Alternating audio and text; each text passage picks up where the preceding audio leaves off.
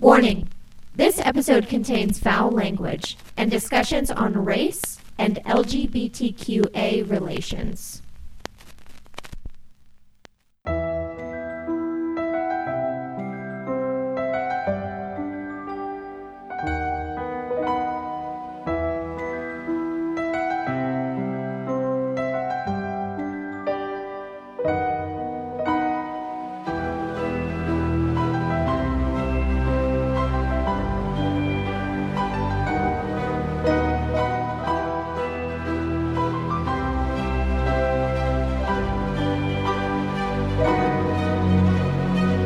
Hi Weirdos! Ashley here with Keep It Weird, the podcast for all things strange, unusual, paranormal, supernatural, creepy, sticky, gross, scary, and everything in between. Each week I have the pleasure of sitting down with a friend and chatting about something weird, and this week is part 2 of our werewolf discussion. I'm joined once again by my handsome boyfriend Joey, who filled in last minute for my co-host Lauren, who I'm sure you dearly miss. I know I do. She'll be back next week, and I'm so excited. Also joining us again this week is my favorite Southern gentleman, Mr. Billy Roach. You met Billy when he came on to talk about vampires, and last week he taught us pretty much everything we know about werewolves. Dude loves his monsters. Last week was cuckoo bananas. We weren't even drinking alcohol. We were just that crazy. But this week, we take it down. We get a little more serious. We talk a little deeper about our furry friends, the were people. And this week, I'm leading the discussion. We're talking about werewolves in pop culture, their portrayal in TV and movies, and the different ways they mirror society. We also end the episode with a quick discussion on SKINWALKERS. Oh my gosh, I love them. And Lauren and I feel like total crazy people because we swore up and down that we talked about Skinwalker Ranch on a prior episode, but we can't find evidence that that took place anywhere. So if you remember us telling you about Skinwalker Ranch, please let me know. If not, I'm going to be bringing it to this month's mini-sode with Miss Amy Hanselman. Next week, Lauren and I are sitting down with one of my favorite stand-up comedians. You may remember him from our Texas episodes, Justin Foster. And we're going to be chatting about personality disorders. Whoa, we are very excited and a little nervous to be diving into our first mental health episode. Okay, enough chit-chat. Let's get to the good stuff.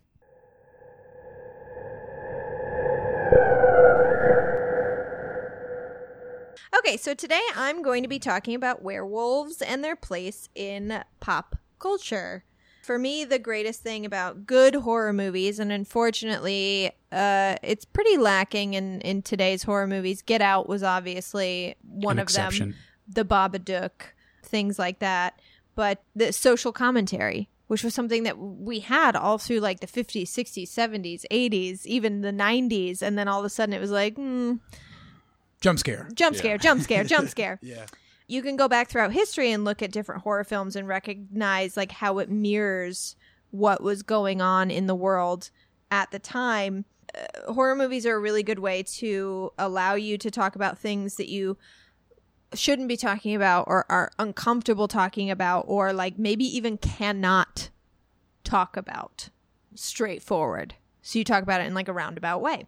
So werewolf movies throughout history are some of the best examples of this, which maybe that's why I love them so much. And like I was saying earlier, generally speaking, just as like a blanket over all werewolf movies and werewolf lore in general, it's an allegory or a legend to explain the equal parts good and evil present in every single person. It's the duality of man. You know, during a certain part of the year or during certain moon cycles, inevitably a person becomes susceptible to shape-shifting, transforming into an animal or turning into some horrible fiend, just like there are times in our lives where we transform into monsters, whether it's through grief or hormones or mental illness or stress or a complete psychotic break. Whatever it is, there are times in our life where we are the monsters. So I'm actually going to start with the OG werewolf movie, The Wolf Man. The movie gave us a lot of the werewolf mythology that we have today that's like, it cemented the stuff like the silver and the moon bullet and everything. Yeah. Something that actually I wanted to talk about, I'm going to be spending the most time on the Wolf Man today because I just think it's really wonderful. And something I know a lot of people don't notice about the Wolf Man is that even though we see Lon Chaney Jr. and all of that wolf makeup, in reality, he never actually transforms into a wolf in the movie. We are actually seeing the events through his eyes, the way he envisions himself. So the screenwriter, who I'm going to talk about later, Kurt, how do you say his last name? I pronounce it Siodmak. Siodmak? Yeah. That's how I pronounce it too, but I was like, fuck, I don't know. I don't want to be a bad horror movie fan. Yeah. But Kurt Siodmak, he tried to emphasize this in the first scene. So in the very first scene in the movie, you see a close-up of the encyclopedia page, and it opens to the entry of lycanthropy, werewolfism, which describes the condition as a disease of the mind in which human beings believe that they are wolfmen. According to an old legend, which persists in certain localities, the victims actually assume the physical characteristics of the animal. Legend in that piece is like deliberately capitalized to kind of tell the audience, hey, what you're about to see is not extraordinary. Like what's happening to this man is not some mystical thing that's happening. This is something that happens to every person. Interesting. And this is a story where the people believe in the concept of a werewolf. This is not a story where that belief is proven to be real. And we know that because at no point in the movie does anyone point out like, a wolf man, he's a wolf. Like that man is a wolf. The legends are true. Like no one ever says that about him because they are not seeing what we are seeing. We are seeing how he perceives himself. Interesting. A rundown of the plot, just for people who don't know. Basically, Lon Chaney plays Larry Talbot, a man who returns home from America to Wales after his brother dies to reunite with his father. And they reconcile, and he notices a girl named Gwen, who he ogles at through his dad's telescope, speaking of, like, predatory behavior. He's already, a guy like... that he Lauren ogles at? Oh. We miss you, Lauren. Miss you, Lauren. Wish you were here. Anyways, he begins to court Gwen, and I say that way because it was 1947. But he went from living in the city in America to the small European village that's almost like going back in time. And he finds himself very emotionally unstable because he's vulnerable from the death of his brother, and therefore susceptible to the superstitions of the village, of which there are many. He repeatedly hears an old poem in his head that haunts him, and the poem goes, "Even a man who is pure in heart and says his prayers by night may become a wolf with the wolfbane blooms, and the autumn moon is bright." So originally, it was the autumnal moon. In the later Wolfman films, because of course there were Wolfman Returns, Wolfman blah, blah, blah, blah, blah, it turned into the full moon. So originally it wasn't even the full moon that brought about the Wolfman. It was the autumnal moon. Spooky Halloween moon. So at this point, the lead character, Lon Chaney's character, he's not familiar with the werewolf story, but he does find himself being drawn to wolves. Like he finds like a walking stick with like a wolf carved in the top, and like he really starts to like listen to like the lore in the village. He doesn't believe it, but he's interested in it. And he and Gwen end up going with a friend to get their fortunes read by this gypsy. And while the friend is inside, Larry and Gwen decide it's a nice night for a stroll, when really it's the foggiest, creepiest night in the history of mankind. Like, I don't understand. The movies were like, isn't it nice out? Let's like go for a walk. What's the problem with that? Sounds like my perfect night. This is a murder night. If any night is a murder night, it's this night. So when they're on their way back, they see their friend getting attacked by a wolf man, and Larry beats him to death with his cane. There you go. There it is. 9 days water, 9 days oil. And Larry in the process, gets bitten. Now, The old gypsy woman, who is a firm believer in werewolves, explains that werewolfism will now plague him and that he will see the sign of the pentagram on his future victims. So you can watch the movie to learn what ends up happening. I'm not going to spoil it for you, but I want to discuss what the audience is shown in these scenes to kind of like drive home the fact that like he's actually not transforming into a wolf. It's something else is happening. There's some other commentary in this movie. So when they first come across their friend getting attacked, it's a wolf, not a wolf man. It's like a full-on wolf. And when Larry's wrestling with the animal, there are several shots back and forth of this wolf, and then it's a regular man, and then it's a wolf, and then it's a regular man. And his bite wound is conspicuously like healed in the morning. And he believes he's a werewolf because he believed that this man was a werewolf. And you could take that as like, oh, when you get bitten by a werewolf, you heal faster. Just like vampires, like they don't actually get injured. They heal right away.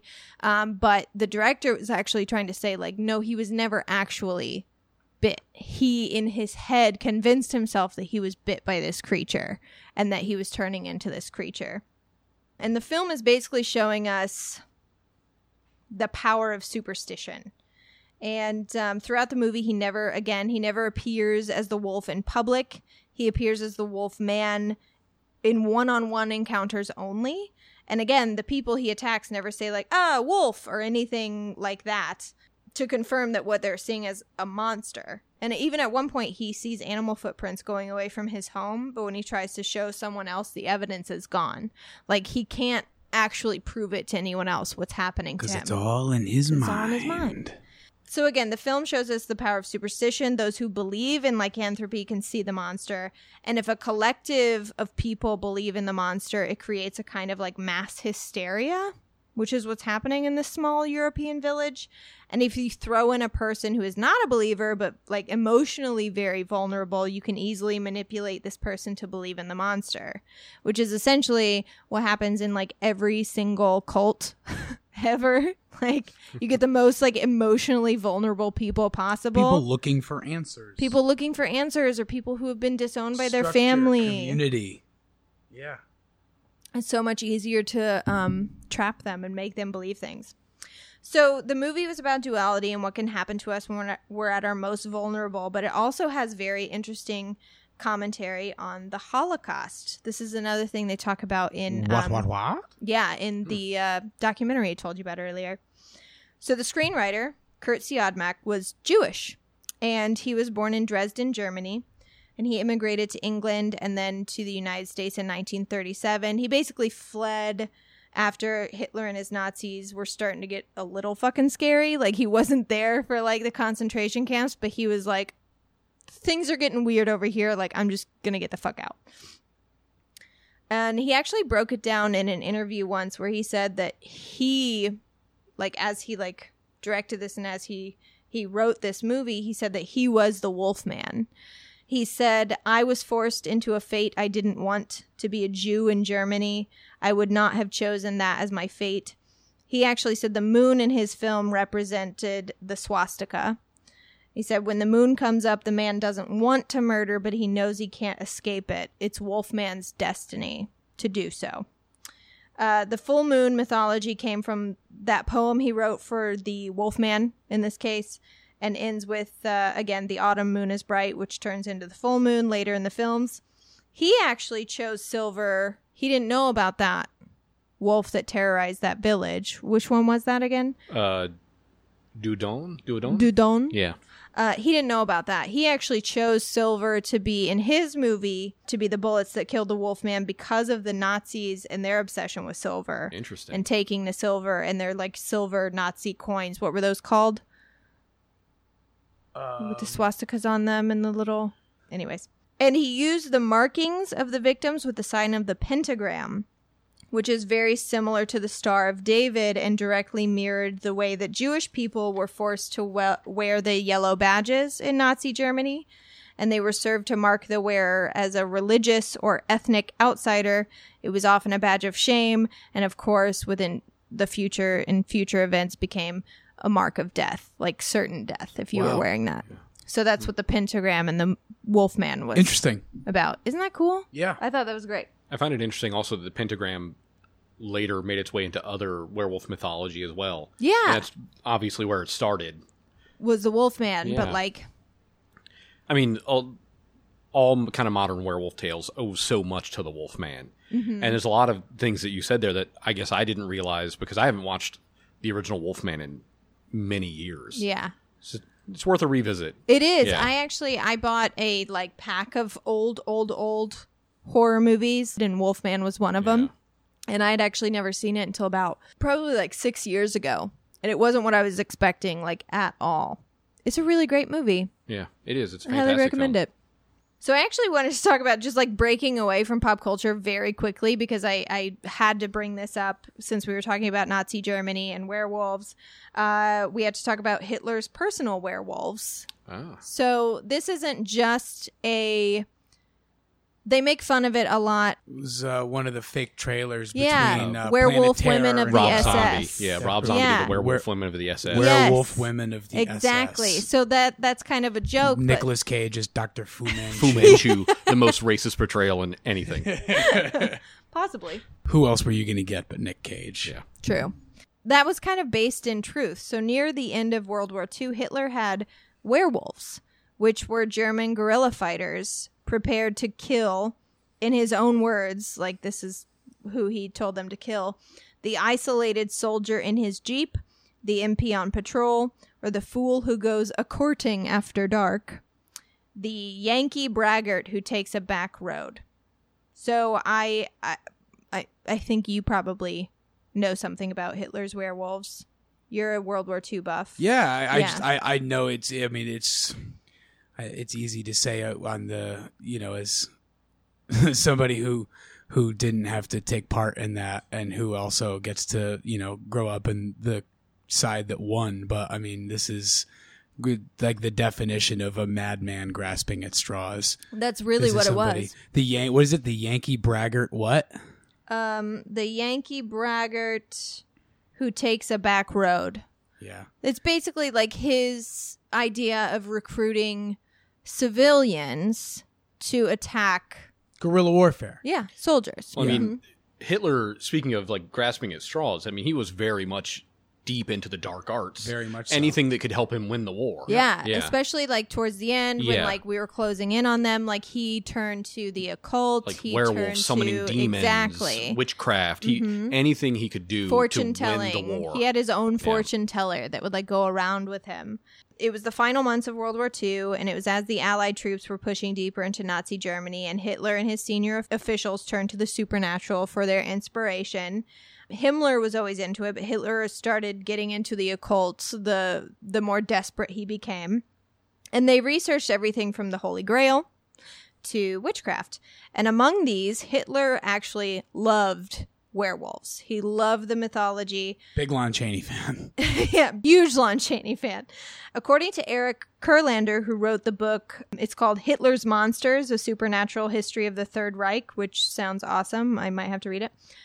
The werewolf represents flawed but well-meaning characters who may be bestial but are tied to the woods, the blood, and the soil. They represented German strength and purity against interlopers. Like, that's why Hitler had, whether he was aware of it or not, that's what a psychologist basically had to say about, like, why Hitler was so obsessed with werewolves.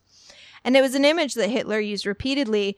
One of his headquarters was called the Wolf Slayer. Yep. There was Operation Werewolf. Yep.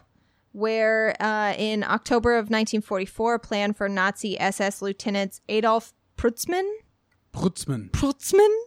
and Otto Stornsky. That one doesn't ring a bell. Okay. I'll take your word for it, though. They were to infiltrate Allied camps and sabotage supply lines with a paramilitary group. And it failed because at that point the Nazis were kind of a mess. But they tried again the following year, and it was much more successful. And beginning in early 1945, a national radio broadcast urged German civilians to join the werewolf movement, fighting the Allies and any German collaborators who welcomed the enemy into their homes. One female broadcaster said on air, this is what she said, "I am so savage. I am filled with rage. Lily the werewolf is my name. I bite, I tear. I am not tame. My werewolf teeth bite the enemy." And then I die like a Nazi pig dog that I am. That was her posthumously. Yeah. That's what she said. So this is my Adam Goldberg moment too of the show, where I grab the Star of David around my neck and I go, Juden. Sorry for you Saving Private Ryan fans out there. You like that? So most German civilians were fucking exhausted at this point, and they were like, even if I wanted to. Please, no, I've had enough. I can't do it. I just want to go back to work.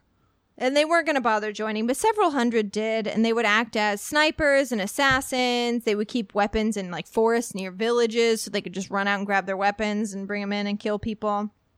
And by 1947, the whole werewolf thing was pretty much over, but it caused several thousands of casualties, either directly or from reprisal killings. And today, ISIS fighters have been likened to Nazi werewolves. Because of the way they attack in the small cells with specific targets and how they're civilians acting on behalf of, quote unquote, the cause. So they've actually been referenced as like, Iraqi werewolves, which is nuts. But there are several other ways that pop culture has portrayed werewolves and werewolf transformations on a societal level. And one of my favorites is using it to represent puberty. That's one of my favorite werewolf tropes. And these movies usually examine werewolves through the eyes of an adolescent, most notably... Ooh, give me that Michael J. Fox. 1985's Teen Wolf. Ow! And in the year 2000, the movie Ginger Snaps. Remember Ginger Snaps? I do not. It's great. It's good radio, right? Where I'm just like, no. No, I don't. Werewolves become an allegory representing themes of isolation, sexual anxiety, teenage angst, and even body dysmorphia. I was going to say body hair. Yeah. The sprouting of absolutely. pubic hair.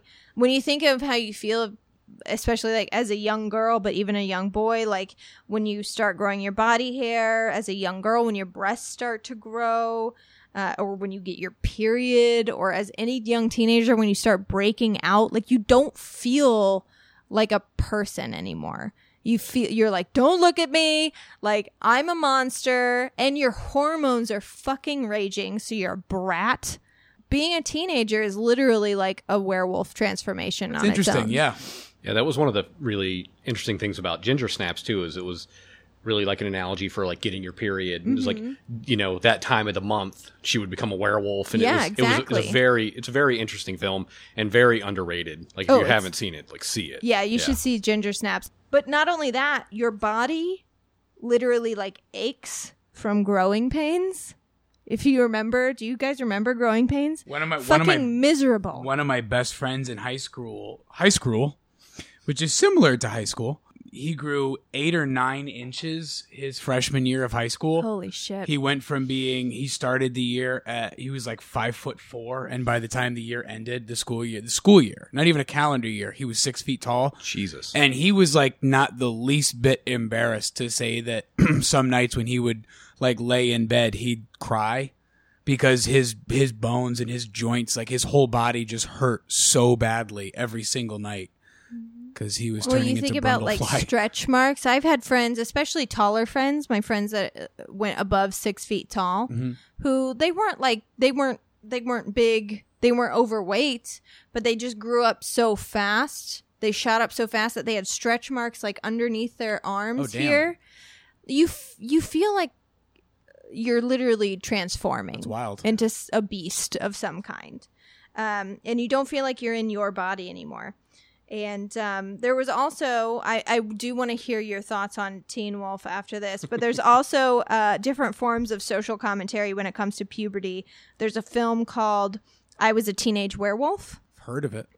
Where the teenager in the movie is kind of like aggressive, he's hot-headed, and when he transforms into a werewolf, he's obviously like very dangerous and violent. And after there's a bloody rampage, he's shot by a pair of police officers. And the movie reads like a cautionary tale. It reads like it was in the 1950s. So it reads like keep your rebellious streak in check. Like, kids, like, this is what happens when you listen to your rock and roll. Listen to your rock and roll, smoke your jazz cigarettes. Like, you're going to lose control. But how dare you not like Teen Wolf? It's not that I don't like Teen Wolf. Hold it's on, just we're that, both like, turning towards you. We got to hear this. This is the rest of the podcast. All right, just the biggest problem I have with Teen Wolf is just like a good portion of that movie takes place on the basketball court, and they just like, it's like the people who wrote, directed, and made that movie have never seen a basketball game. Mm-hmm. Like, there are things that happen where it's just like, you're not allowed to stand under the basket and taunt somebody while they shoot free throws. That's not how basketball works. But did you play basketball in 1985? I'm pretty sure you weren't allowed to do it in 1985 either. That's why I feel like Teen Wolf 2 is a far superior film. The wrestling is really authentic. Is it Jason Bateman? I've never seen it. Don't ever see it. Okay. I mean, I heard, I was like, if there are people like, if you don't like Teen Wolf, I don't know what you're thinking. No, that was a joke that played to no laughs. So sorry. I'm sure if I had seen Teen Wolf, the sequel, I'm sure I would have been cackling. Your ire for Teen Wolf, why would you ever see Teen Wolf 2? Yeah, I understand that it's not a movie about basketball, but I mean, you know. I mean, maybe you should watch the MTV remake. They play lacrosse. Oh, it's definitely updated. That's different. Yeah. Do they, is it like lacrosse or is it like Quidditch? Do they fly around on broomsticks while they play lacrosse? Because that's almost the equivalent of the disregard of how the sport actually works. So, anyway, that's really... Yeah, the 1985 Teen Wolf film with Michael J. Fox, the most perfect human that's ever existed. I love Michael J. Fox. Is... a little too cheesy. I do wish that it had been, because the transformation in that movie kind of fucking rules. Yeah, and he's remember. fantastic. And he's so he's charismatic good. as ever. He's wonderful. Yes. And I love the idea of, again, it's the teenage thing. He's hitting puberty, and that's when it comes about. It's like when his, he first makes out with a girl, he ends up scratching through her clothes on accident because his nails grow long. Uh-huh. So it's like a puberty thing, but I like that the spin they take on it is that it actually helps him in high school. Yeah. Where instead of being like, oh, also, God, that's don't a really look at me. tolerant high school. Yeah. It's true. They just accept a wolf man with open arms. That must be in California. Yeah. That must be where that movie takes place. Well, their terrible basketball team started scoring, and they were going to nationals. So and they were like, "That's it. That's all we care about. That's all we need. This is high school." Wasn't their mascot the Wolves too? I'd have to go back for a rewatch. I don't feel remember. like their mascot. Oh wait, no, their mascot were the Beavers. I think. Still furry. Still very furry. I think one of the things I loved about Teen Wolf, I was a kid when I saw Teen Wolf, but the thought of like going through this kind of puberty in changing into a werewolf, that scene where he's in the bathroom and he's like, I don't know what to do. My body's changing. Who am I going to share this with? I can't. And then he opens the door and there's his dad. Also full wolf werewolf. Man. He's like, this is something we all go through. Yeah. So let's have a conversation. It was a fantastic. That's great. Yeah. Yeah, it was a really good allegory. I really do like that. His dad's like knocking on the door. He's like, Dad. Just a second, Dad. Yeah. I like yeah. that. And just hear the fire in your voice. No, I really do like that. Yeah. That is fine. That Let's not is talk great. about the basketball. Yeah. That exists outside my issues with the film. I was always like a really fucking joyless kid, though. I was. I remember watching, like, prime example. I think I might have even brought it up on an earlier episode, but just like watching A League of Their Own. I was a big baseball player growing up. And I remember, like Dottie Henson is like just the star of the league, right? Just can do no wrong. And like no one's ever swung a baseball bat worse than Gina Davis. You know what I mean? It's like we couldn't get this woman a hitting coach for like a week. You know what I mean? Where it's just kind of like, you're making a baseball movie. She's got to be able to swing a bat. But the funny thing is, this is me at 8 years old, where I'm like, what's going on here? She couldn't hit a baseball bat with 5 cricket paddles swinging like that. This movie's terrible. But then you grew up and you realized that it's the greatest movie, the greatest sports movie ever made. It's such a wonderful movie, and like aside from Gina Davis, there's some fucking great baseball that gets played in that movie. Yeah. There is. There's great slides. There's diving catches. I mean, they even, the women in that movie even pitch like people did in the 1940s with that big, like, exaggerated leg kick Wind and up. everything. It's awesome. It's great. So it just makes Gina Davis's performance just all the more glaring to a joyless little shit like me. So anyway, werewolves. All right, that's that. Yes, werewolves. So another social issue mirrored in werewolf movies and werewolves in film is race and class, especially in a lot of contemporary werewolf movies and books where lycanthropy has become genetic as opposed to spread via bite. Like Teen Wolf. Like Teen Wolf, Yeah. or like True Blood, or I think, I could be wrong, but Underworld? Are they bitten, or are they just a species? They're a species in the world. Yeah. Okay. Yeah, Which because you is never see kind of them the same become thing. a werewolf Yeah. in that. Yeah. It's kind of the same thing. It's always like the vampires versus the werewolves. They're seen as a race and a species, specifically in a world of supernatural creatures. There clearly stands in for real life marginalized race and ethnic groups. I mean, if you look at True Blood's really fantastic with this kind of stuff. The werewolves are seen as like smelly, white trash, dirt poor, but like a biker gang dirt poor. They're no werepanthers, you know what I'm saying? Yeah. Those inbred pieces of shit. The meth head werepanthers. Yeah, where my True Blood fans at? I'm with you. But even to the human world who don't know that they're were people, they're still kind of like the biker gang that like hangs out at the bar and plays pool.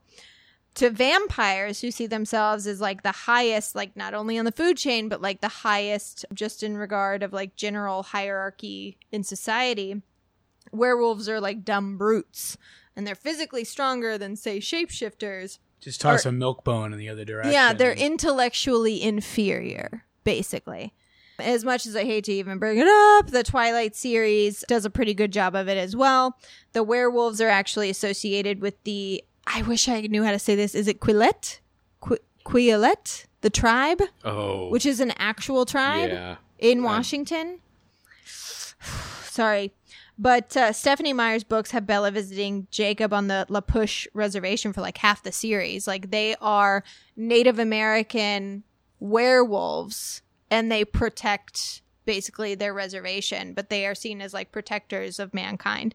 But there is still that kind of like werewolves are animals and vampires are, you know, refined. Werewolves are below humans even. Yeah. And I don't want to say that, like, you know, the writers of, like, the Underworld series are, like, these great geniuses who are trying to talk about social commentary, because we're into the third film by this point, where they kind of show that werewolves were slaves to the vampires. Yes. They use them as a brute strength workforce. They protect them during the day, because you have these werewolves who are chained up, constantly watched and guarded, and then you have these rich white Europeans that they're protecting and working for. So, I mean, yeah, it kind of mirrors that as well. Yeah. Yeah. And as far as, you know, metaphors for werewolves being the other, that also, I guess, lends credence to your point of the duality of werewolves and their existence, because as the other, on the one hand, you can have that kind of like, oh, they're low class, or oh, they're, you know, really strong, but they're stupid. But at the same time, you also have the kind of inherent sadness that's built into werewolf lore, where like the ostracization and the isolation, and, you know, depending on which side of the coin you're looking at, you know, they're either, you know, the other, but then when you go inside with the werewolves, you know, they're sympathetic at the same time. They're sympathetic, and they're, you know, especially in pop culture, like werewolves are pack animals. Yeah. And they have like extremely strong bonds, and they're like a wolf pack. Like, you know, the way a wolf pack travels, how they have the weakest and oldest wolves in the front. Yes. Because the whole pack will not travel faster than their weakest and slowest members, because they set the pace. And then the strongest are in the middle, right? I think. Or maybe on the end. I think the strongest are in the end. Yeah, the strongest are on the end and on the outskirts to protect the pack. But, like, wolves are very, like, beautiful, wonderful creatures. Yeah. So if you look at it as a race thing, you know, as the Jews or the slaves, But like if you actually spent time with Jewish people or spent time with African American people and learned their culture, it's like, oh, okay, they're very beautiful. Thank you. You're welcome, Joey. I was thinking of you that whole time. As soon as I Wow. started dating you, I was like, I got myself a Jew. No one's ever said that to me before. And he's not as bad as I thought he You know would what? be. You get in there and you kvetch a little bit and you start to get it, you know? Okay. Another way to humanize werewolves is by linking shape-shifting creatures to disabilities, illnesses, mental health disorders, exclusion, and isolation. This usually comes about by emphasizing the pain of werewolf transformations and also the shame of being a werewolf. Like vampires are very much like, I mean, I can't let everybody know, but they still like puff out their chests and they're like, I'm a fucking vampire. Werewolves do not. Werewolves are like, nobody see me, nobody look at me. Head I will down. be murdered.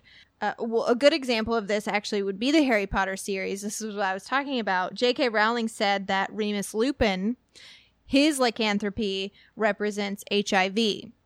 And at first I was like, here we go again. Because I feel like J.K. Rowling, like years after the entire series was written, she just throws stuff in. She's like, yeah, he was gay. Yeah. And it's like, did you say he was, though? Because I feel like if you didn't put any of that in the story, maybe he wasn't. But this is actually really interesting. So Lupin's character, and again, I'm really sorry, like I'm not a huge Harry Potter fan. I don't know a ton about it, but he's Put him one on of the board.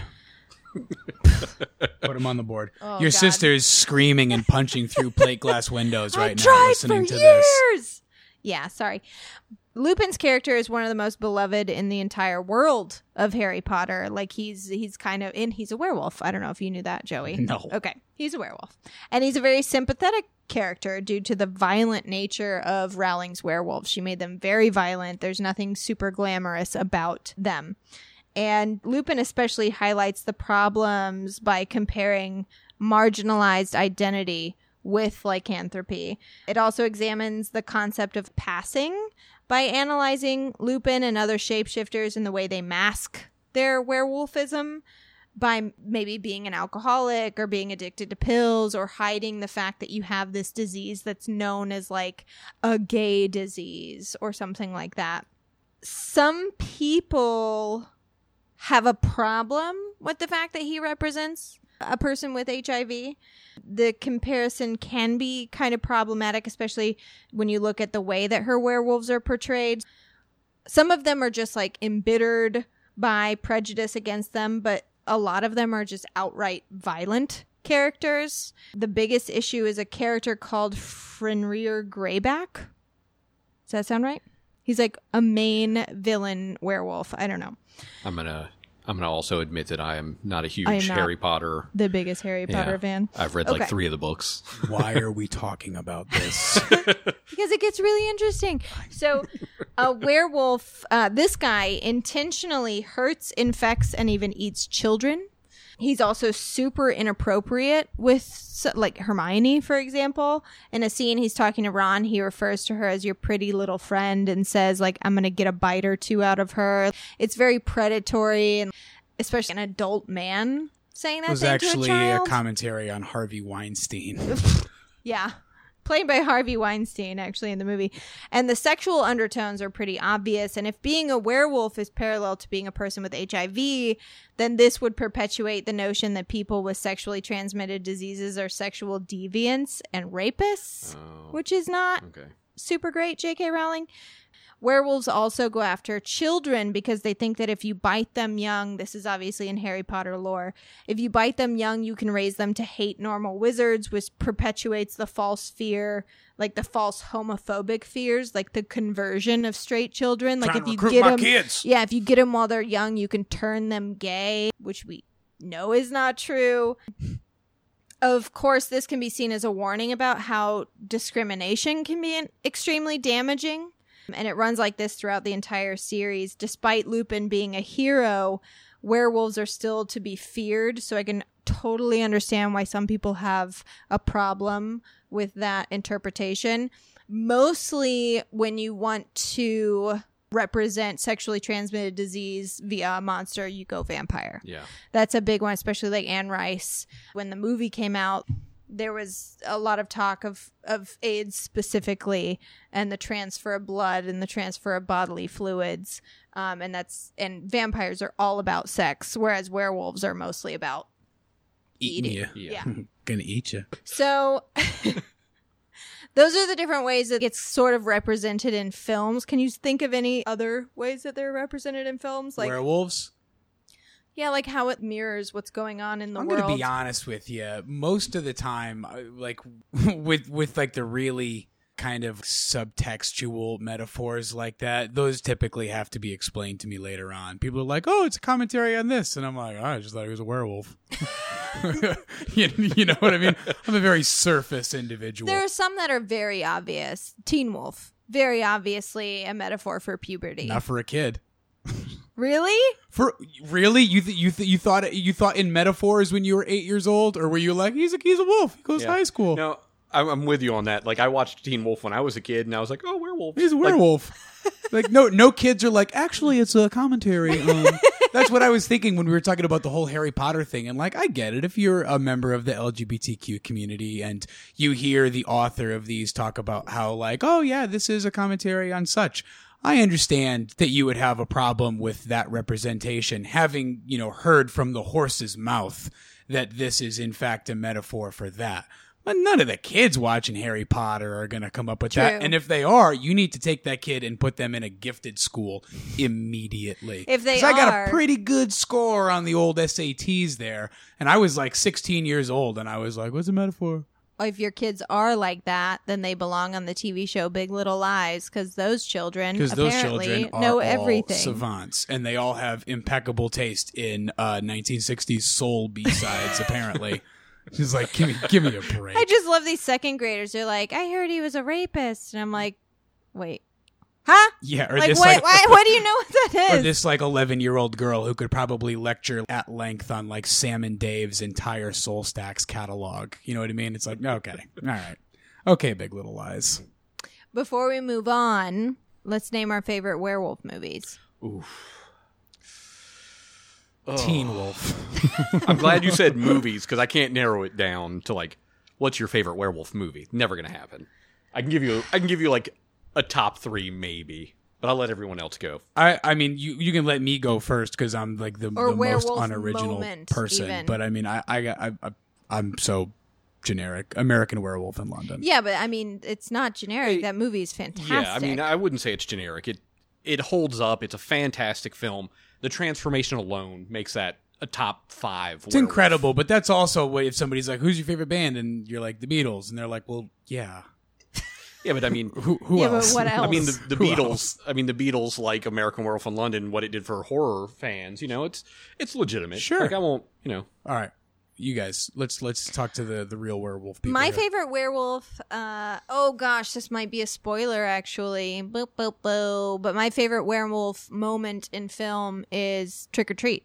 Oh, yeah, Trick or Treat. Fantastic female werewolves. And the cool part about that is you can go, if you watch it again, you watch it the first time, you go, what the fuck? You watch it again, and you can completely tell from the very beginning that they're werewolves. Yeah. They I love literally films like that where it just kind of catches you off guard, and then you watch it a second time, you're like, oh, fucking so of clear. course. Trail of breadcrumbs throughout this whole They're movie. literally talking in the dressing room about like eating Mexican food, but like they say like, oh, that's the night I ate Mexicans. Yeah. Like they're talking about eating people, but you have no idea until like the end of the movie, and then you're like, oh shit. I find that problematic.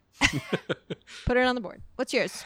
Oh, one of my favorites, and I feel like it's become a cult classic, and a lot of people love it now, but it kind of came out of nowhere when it did come out, was Dog Soldiers. Oh shit, Dog Soldiers. Fantastic. Yeah, that's a good one. Practical effects, like 9 feet werewolves. It's just like, the things are monsters. Yeah. It's like that kind of, almost that kind of classic, like cabin in the woods, except they're surrounded by a family of werewolves. Yeah. It's just a beautiful film. Yeah, I like that one. With a have you not sequel seen that's it? never going to happen. No. We'll watch it. Oh, No, it sounds definitely cool. watch Dog Soldiers. We'll It's watch Dog Soldiers. fantastic. I liked what Underworld did for werewolves. Mm-hmm. I like the it kind of took it away from the full moon thing, and they could transform whenever they wanted just because of evolution. And I also thought it was kind of neat that this is the first time maybe not the first time, I could be wrong, I'm sure somebody will correct me, that werewolves were immortal on film. Yeah, probably. Because think about it, Lucian was in the Dark Ages, and so was Ray's his right-hand man, and here they are in modern day. So obviously these werewolves are immortal as well. So their never-ending battle with vampires, they've been fighting this other race for thousands of years. So I thought that was a fun aspect. I don't want to shift topic, but I'm going to shift topic. I have a question to ask. Okay. And this is technically for both of you, but I also think, especially given Billy's vampire expertise, might come in particularly handy. Especially you bringing up the immortal aspect of it makes me want to ask, is there anything to suggest, or is there like conflicting ideology behind an immortal vampire or werewolf becoming sick and tired of being immortal and just like calling their own shot? Like, could a vampire theoretically end their own existence, just like fall on a stake intentionally? Could a werewolf, I know Silver is, sometimes yay, sometimes nay, but like, could a guy who was, a Are werewolf... you asking if they can self-terminate? Self-terminate. 100%, yeah. Yeah? I mean, Because, like, robots can't. Yeah. Right. You get these, especially in like vampires, you'll get these characters who have been alive for so long, all they want is to die. Right. So they do it. I've seen that before, and I always think, again, being the joyless little shit that I've always been, it's like, just fucking kill yourself, dude. One of the prime examples is in True Blood. Eric's maker. He just stands on a rooftop and waits for the sun to come up. Yeah, And he's then- over it. And then he's just gone. He's over it. He's tired of living. He's tired of what people and vampires have become, and he just doesn't want to exist anymore. And this is someone who, in their prime, loved being a vampire, and he's just over it. So 6,000 years go by. Yeah. I think that the issues that vampires sometimes have, like the conflict, is that they know that they don't have a soul anymore. So there's no They just cease to afterlife. exist, yeah. There's no heaven or hell after that, and they know that. Being immortal, they have that knowledge. There's no like what comes next. There's no I know God will blah blah blah blah blah. There's nothing. So I think that's the conflict, especially with vampires, that like when it's over, it's over. Sure. There's no soul ascending or descending. Like you're done forever. Sure. And I think there's a lot of basis for werewolves, like, for lack of a better term, self-terminating. Like, they're a monster. They murder indiscriminately. So a lot of times they find their whole goal is seeking out a method to kill themselves because they don't want what has happened to them to happen to other people. Sure. I mean, it's one of the main themes of American Werewolf in London. Like, he's like, his friend who is haunting him as a ghost says, you have to kill yourself, because if you don't, what has happened to me and all these other people you killed, we're just in limbo. If you kill yourself, we get to go somewhere. We don't have to. Their souls are like attached to the creature, and that's why, like at the end of American Werewolf in London, he is the wolf and he's surrounded by the police, and he basically like signals to the girl that's like standing in front of him, like, move, like, let them shoot me. Yeah. Yeah. Like, he wants to die, so he uses the police to do it. Cool. Thank you. So sad. Thank you. It's so sad. I have answers now. I could sleep. Not the answers I want, but I got Oh, them. thank God. Oh, thank God.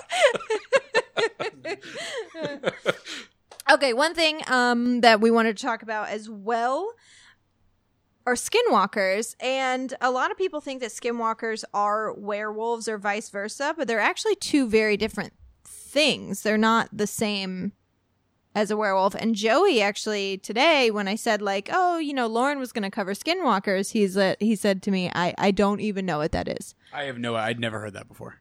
It's basically Native American I was legend. say, I assumed correctly that it was steeped in Native American lore. Yes. Yeah. Specifically Navajo, Yes. right? Yeah. As opposed to being a man who's cursed to change into a wolf with the full moon and completely lose control of his mind and body, skinwalkers transform on purpose And do you know the actual name for skinwalker? Like the Native American name? Yes. I looked it up, but I was like, I don't know how to pronounce this. I was looking it up, and I'm like, I'm going to terribly mispronounce that. So I'm just going to use the word skinwalker. Like, great. I intentionally left it out. We have to get one of those old, like, World War II wind talkers to come translate Seriously, it for us. Because it's like, it's Na'al Douchey or something like that. I doubt it ends in douchey. There's a double O in there. There's a double O and a double I and a double... And I kept pronouncing it like A. douche, too, and I was like, I'm going to... Skinwalker. Yay Skinwalker. anahoye douchey. And what they do is they just go around the bar and hit on every woman there. That's what they do. That's exactly what they do. It. The modern day Skinwalker is so disappointing. So disappointing. Billy, what do you have on Skinwalkers?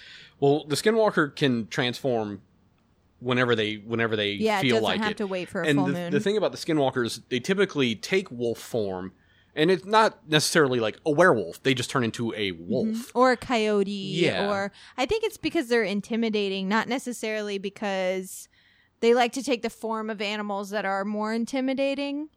Because there's also like, you could, owls and goats and stuff like that, but I think wolf is like the main kind of... I think that's where the connection comes with, like, werewolves. Yeah, and there's a lot of misconceptions and things that have been watered down outside of Navajo culture. Mm-hmm. But one of the things that comes back is you have to kill a close family member to become a skinwalker. Whoa. Because it's, that's dark. Because it's, like, the most evil thing you can do. Yeah.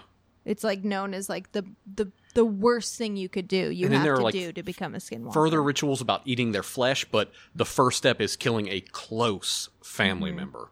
Because skinwalkers are actually basically like witch doctors, but like Native American witch doctors, so they're medicine men. And because Native Americans, in their culture, they must study dark arts because they need to know how to defeat dark arts when the time comes. And what happens is sometimes... they go down a dark path. Sometimes they study this and they go, yeah, I fucking love this shit. And then they keep doing it. Yeah. And that is the type of person that will turn into a skinwalker. Interesting. They explored skinwalkers a little bit later on in True Blood, getting back to kind of pop culture. I don't know if I made it that far. Yeah, they did. Sam joins like a group, like a support group of shifters. Are you kidding? Yeah, he has these like weekly meetings after he realizes he has this inner darkness. So he finds a group. Sam. I'm a shapeshifter. Yeah. Hi, Sam. Yeah, Hi, they talk Sam. about kind of the bad things they did in their past, and it's like people who have the same issues you have. You can't share what you are with loved ones or potential loved ones, and one of the main characters on the show is a woman that he falls in love with who's Native American, and you find out that she's a skinwalker. Oh, fascinating. Yeah. And like she can shift into other animals as well, but she opens up to Sam about the fact that she's a skinwalker, and spoiler alert, she killed her mother. Yeah. Is she the one with the little girl? Yes. Oh, I made it that far. Okay, yeah, absolutely. And I think that in True Blood, if I'm remembering correctly, the thing that makes a skinwalker special in True Blood is they can turn into another person. Yes. Yeah. And that's part of the Killing legend as one. well, Yeah. is that you can also, I don't know if it's like you can become another person, but you can definitely mask your face to look like another person's face. Interesting. So, to trick people, basically. And the name for skinwalkers that we're not going to try and pronounce again literally translates to with it, he goes on all fours. So that's kind of like a known thing about skinwalkers, especially when you see an animal that is running on all fours and all of a sudden stands up on two legs and runs like that as well. That's immediately like, well, that's a fucking monster. That is a skinwalker. That is not an animal nor a man. That is a creature. In Navajo legends, a skinwalker is, like I said, a medicine man or a witch, and they use their power for evil by taking on the form of an animal or another person to inflict pain and suffering. Basically, they try and drive you crazy. They'll knock on windows or they bang on walls. They stalk you. Supposedly, they smell awful, like dead animals, and rot. They're very seldom caught, and supposedly when you do track a skinwalker and learn who their true identity is, you have to say their full name out loud to kill it. It's not like you say their full name out loud and they burst into flames. You say their full name out loud and they get sick and eventually die. Like their powers are drained from them. They get very ill and they have to die for their sins, essentially.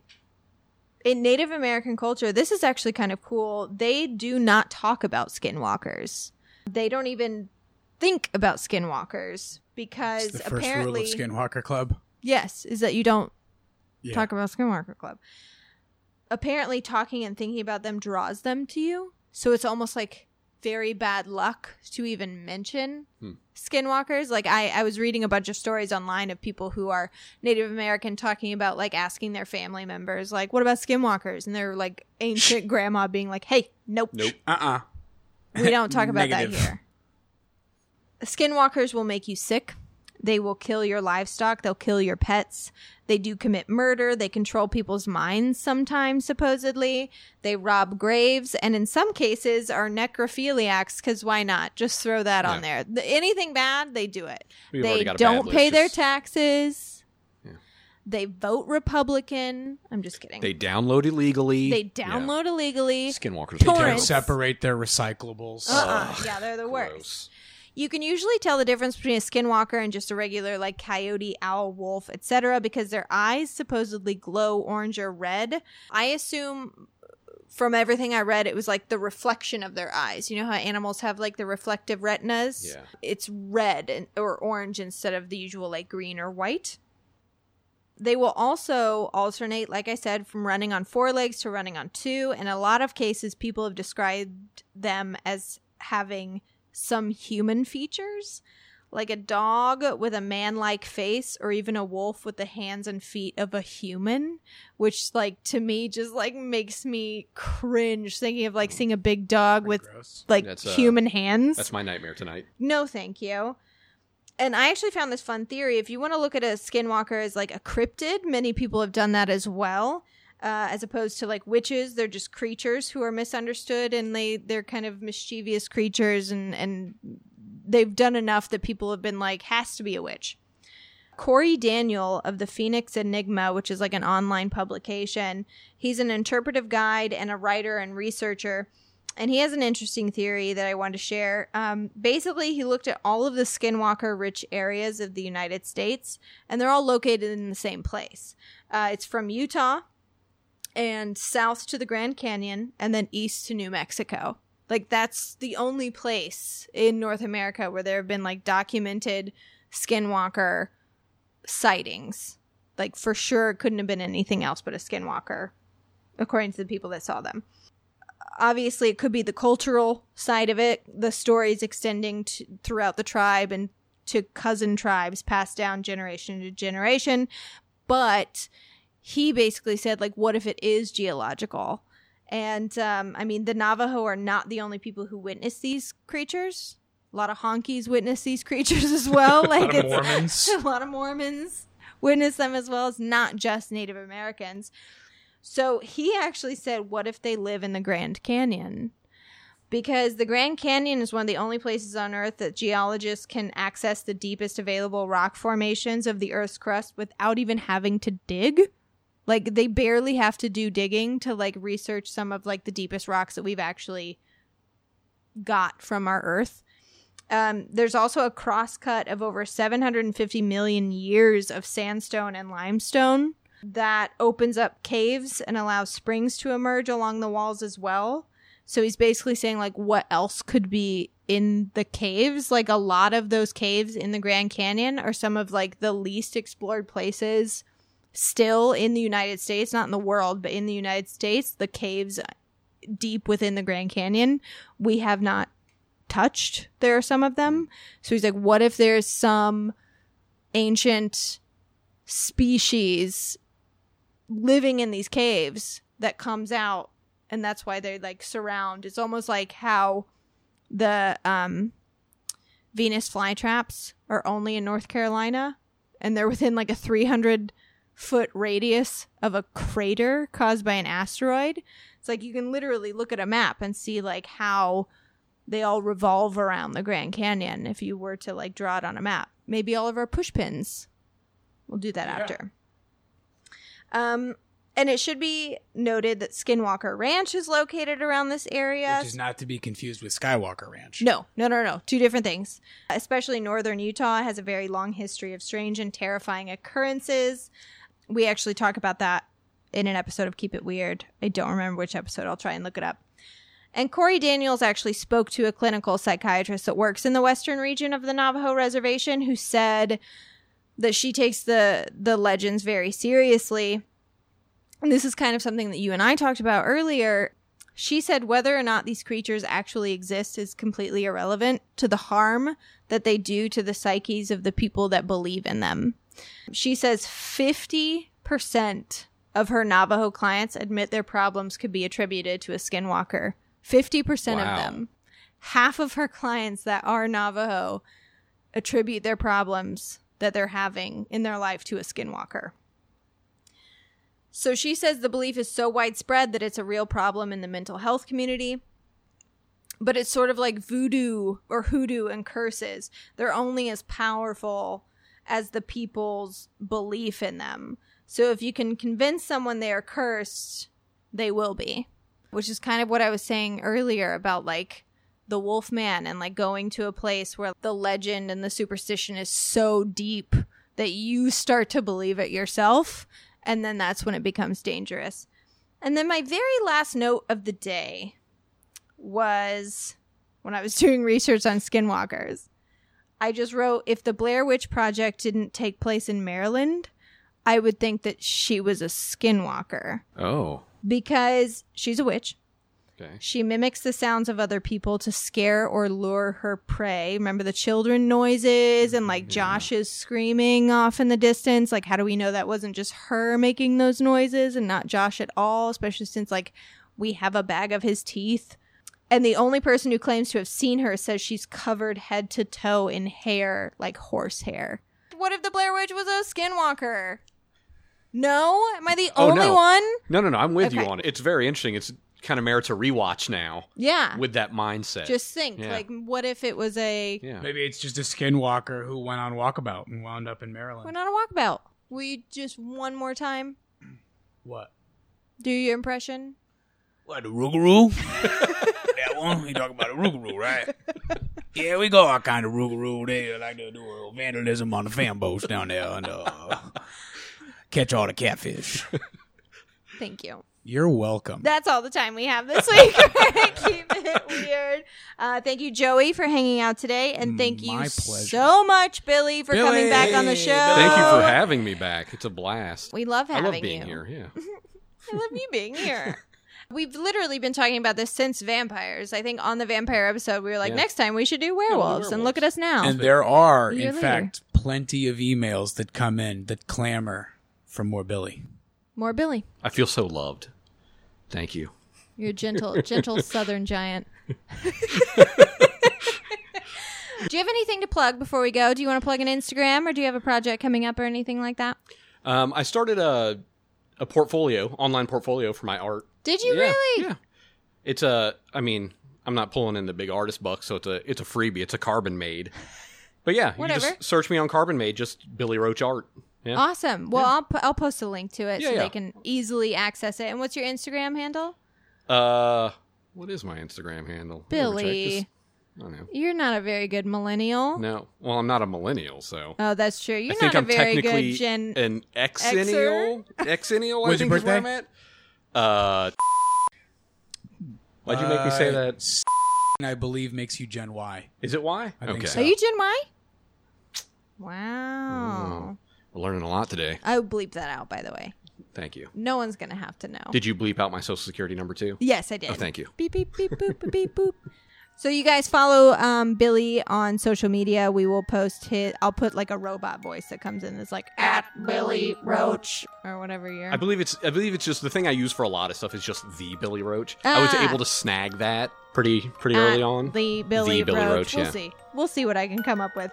And also follow us on social media at Keep It Weirdcast across all the platforms. If you want to donate to our show, you can check out our Patreon page at www.patreon.com/keepitweirdpodcast. And if you want to buy some sweet merch, head over to www.etsy.com/shop/ patreon.com/keepitweirdpodcast.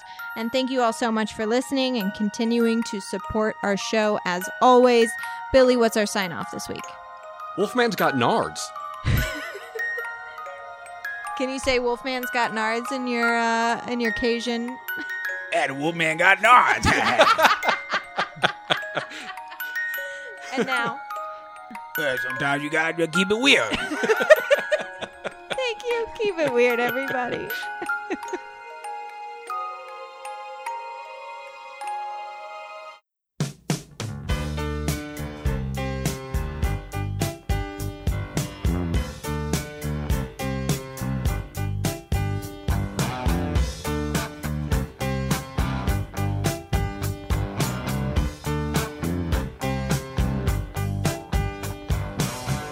Saw a werewolf with a Chinese menu in his hand, walking through the streets of Soho in the rain. He was looking for the place called Lee Ho Fooks, gonna get a big dish of beef chow mein.